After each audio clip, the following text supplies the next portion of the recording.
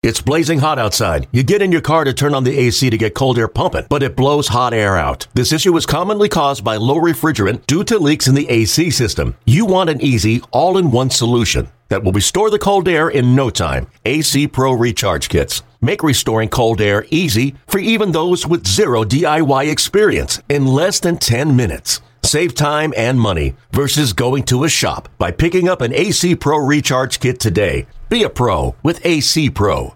Lone Star State showdown between the Astros and the Rangers as they battle for the coveted silver boots, and that, my friends, is some fine footwear.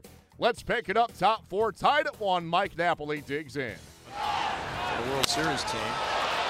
High to center field. Springer might be losing the ball here. He's putting his arms out. He can't find it. And that ball is going to be off the wall, or did it go over? Yeah, it's a home run. 3 infielders on the left side. First pitch way inside, and it goes behind Napoli, who's going out toward Lance McCullers. Home plate umpire Jerry Davis gets in front of him as players come out of both benches. Springer taps it. Barnett up. It's over him. And here comes the tying run to score. There's a shot. A fair ball. And the Astros will take the lead. Aoki scores. Reddick to third. Barnett's 2-1 pitch is driven right up the middle, base hit.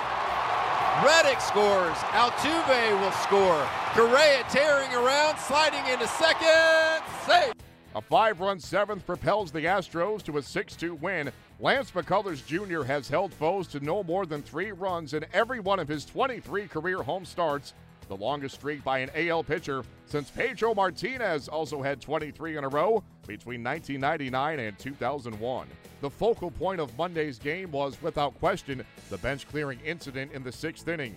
As we hear now from Astros skipper A.J. Hinch, infielder Alex Bregman, and pitcher Lance McCullers Jr. on what transpired. Yeah, no, it was a good win. I mean, I thought we threw the ball well. Obviously they came back a little bit at the end, and then we broke out finally in the 7th inning. But with a couple of bullets by Altuve and Correa, middle of the order, what they're supposed to do in the big spots. But really a really nice all-around win. Slow to warm up, but then a little adrenaline at some point. What happened with on the McCullers pitch? Do you think? Well, it looked like Napoli took exception, and then we hadn't seen each other in a while, so we went out on the field and said hello, and then then McCullers won the battle. So it was obviously there's a ton of emotion, a lot of adrenaline. It's a nice little rivalry for all these that want to have one. So, but it's going to happen. Do you condone him throwing behind Napoli? I think I don't condone Altuve getting hit or Yuli getting hit either. So I think there's a plate. The inside of the plate when we're on defense is ours too. So I think obviously he's not going to let him get extended again. You don't love balls going behind any hitters, namely your own, but they're going to get away from time to time, and especially when you're trying to drive a ball inside. So it is what it is. Baseball takes care of itself this way sometimes, and we got 18 more with him. McCullers pitched with traffic for most of the night. In your mind, what was key for him getting out of those struggles? His changeup was good again, to the lefties especially. I thought he threw a couple of righties that were good, and then obviously some put-away breaking balls. Some of these righties came in.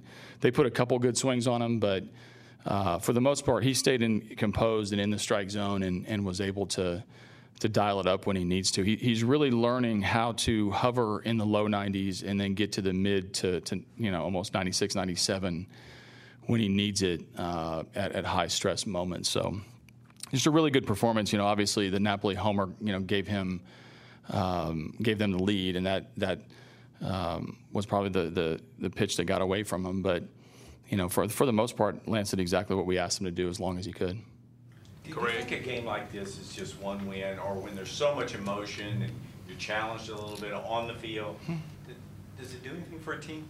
I think that's something that you look back at. I don't know if you look forward with that. I think anytime you get a win against a division opponent, it's a big deal. It's obviously nice to start this series off with a win at home against a team that we want to beat. What it does for us, I think, has to play itself out, and we look back at these type moments and call them big one way or the other. But we didn't really need a defining moment. We've been fighting for a month. We've been playing really well for a month. We didn't need to be woken up. We didn't need to to stand up and fight for ourselves. We needed to play another good game, and we did, and we got another win. When you've played a game like this against a team, what does it do to the matchup going forward? I mean, you're not going to just start over tomorrow. I mean, there's going to be some feelings.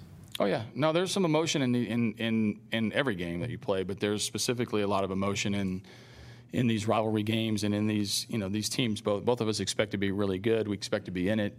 We've had to answer a lot of Rangers questions. I'm sure they're answering a lot of Astros questions. Some of them we put on a platter for them to answer today. So, it's a good banter. It's good for baseball. It's good for the two of us. To have to fight for yourself. You don't want anybody to get hurt, but you want high emotion baseball. This is fun for us to play with a little bit of edge. So we'll see him tomorrow. We'll see him 18 more times. Obviously should be a fun summer. What did you make of the tweet? I didn't know about it until late into batting practice. So as with most of Twitter, I just kind of roll my eyes. Obviously we're not trying to supply any bulletin board material, but they can do with it what they want. I think it's fun, but at the same time, it's really unnecessary on both sides to really give a shit about it. Edit that out. But this might have been a little bit of an icebreaker for Carlos, with a big hit in that situation where he had been struggling a little bit. A little bit.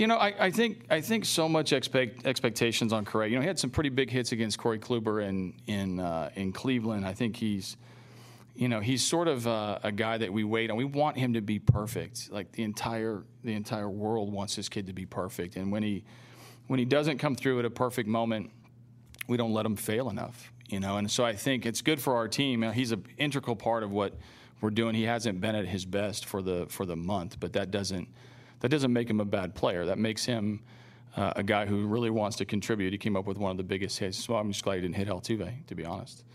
And it was a good time for him to square up a ball in a barrel and get a couple RBIs. When you're out there in the middle of the field, after the bench is clear, what are you thinking? What are your emotions when you go through something like that? That was the first time that's happened in my career. I've never been a part of that before. But you just continue on trying to compete and trying to play the game hard. No, it was standard. I was just trying to go in hard. I threw in all game, whether they were lefties or righties. Came in a lot on Gomez, a lot on Chu. I threw Napoli a heater on the outer half earlier in the game, and he hit it out. And so Mac and I just kind of said, hey, when we're going to try to go in for effect, for a strike, open up that outer half part of the plate, because in the first at bat he got hit to left field again on a ball kind of on the outer half. So I was just trying to go in, got away. He took some exception to it, and it is what it is. We moved on, and great team win. What did he say to you? He said I smell good, and I said I got some new cologne. If you want to come smell it, you can smell it. But that was it.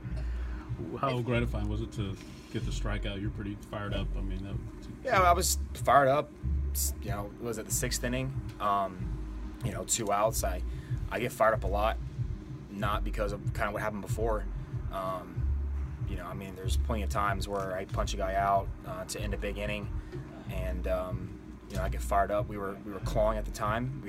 Cashner was doing a good job of keeping us from crossing home, and we had some traffic on the bases early, and I was just trying to keep the game close. I was excited to get a big out there. He, like I said, hit a homer off me earlier, a single off me earlier, and you have Mazzara behind him. So, wanted to get that out, or Gallo behind him. Sorry, I wanted to get that out. Mike Fiers squares off with Cole Hamels on Tuesday. Hey, Rob Bradford here. You guys know I'm always up for a good MVP story, and one of the best stories is Wasabi Technology. Wasabi is the world's hottest cloud storage company, and it's become the go-to provider for professional and collegiate sports teams, including 20 Major League Baseball teams like the Red Sox and NHL teams like the Bruins and Vancouver Canucks. Even the Liverpool Football Club is getting in on the Wasabi action. So, why is Wasabi the MVP? Well, Wasabi was purpose-built to free businesses from skyrocketing storage costs and unpredictable transaction fees that the Amazons of the world are charging. In fact, Wasabi is up to 80% less than those hyperscalers and doesn't charge a cent for businesses to access their data. From Wasabi's AI-enabled intelligent media storage, Wasabi Air, to the industry's only cloud storage service with triple protection against cyber criminals, data deletion, and ransomware, Wasabi's taken the lead in driving innovation in data storage and helping sports teams to unleash the power of their data. Wasabi, another Boston-based championship team.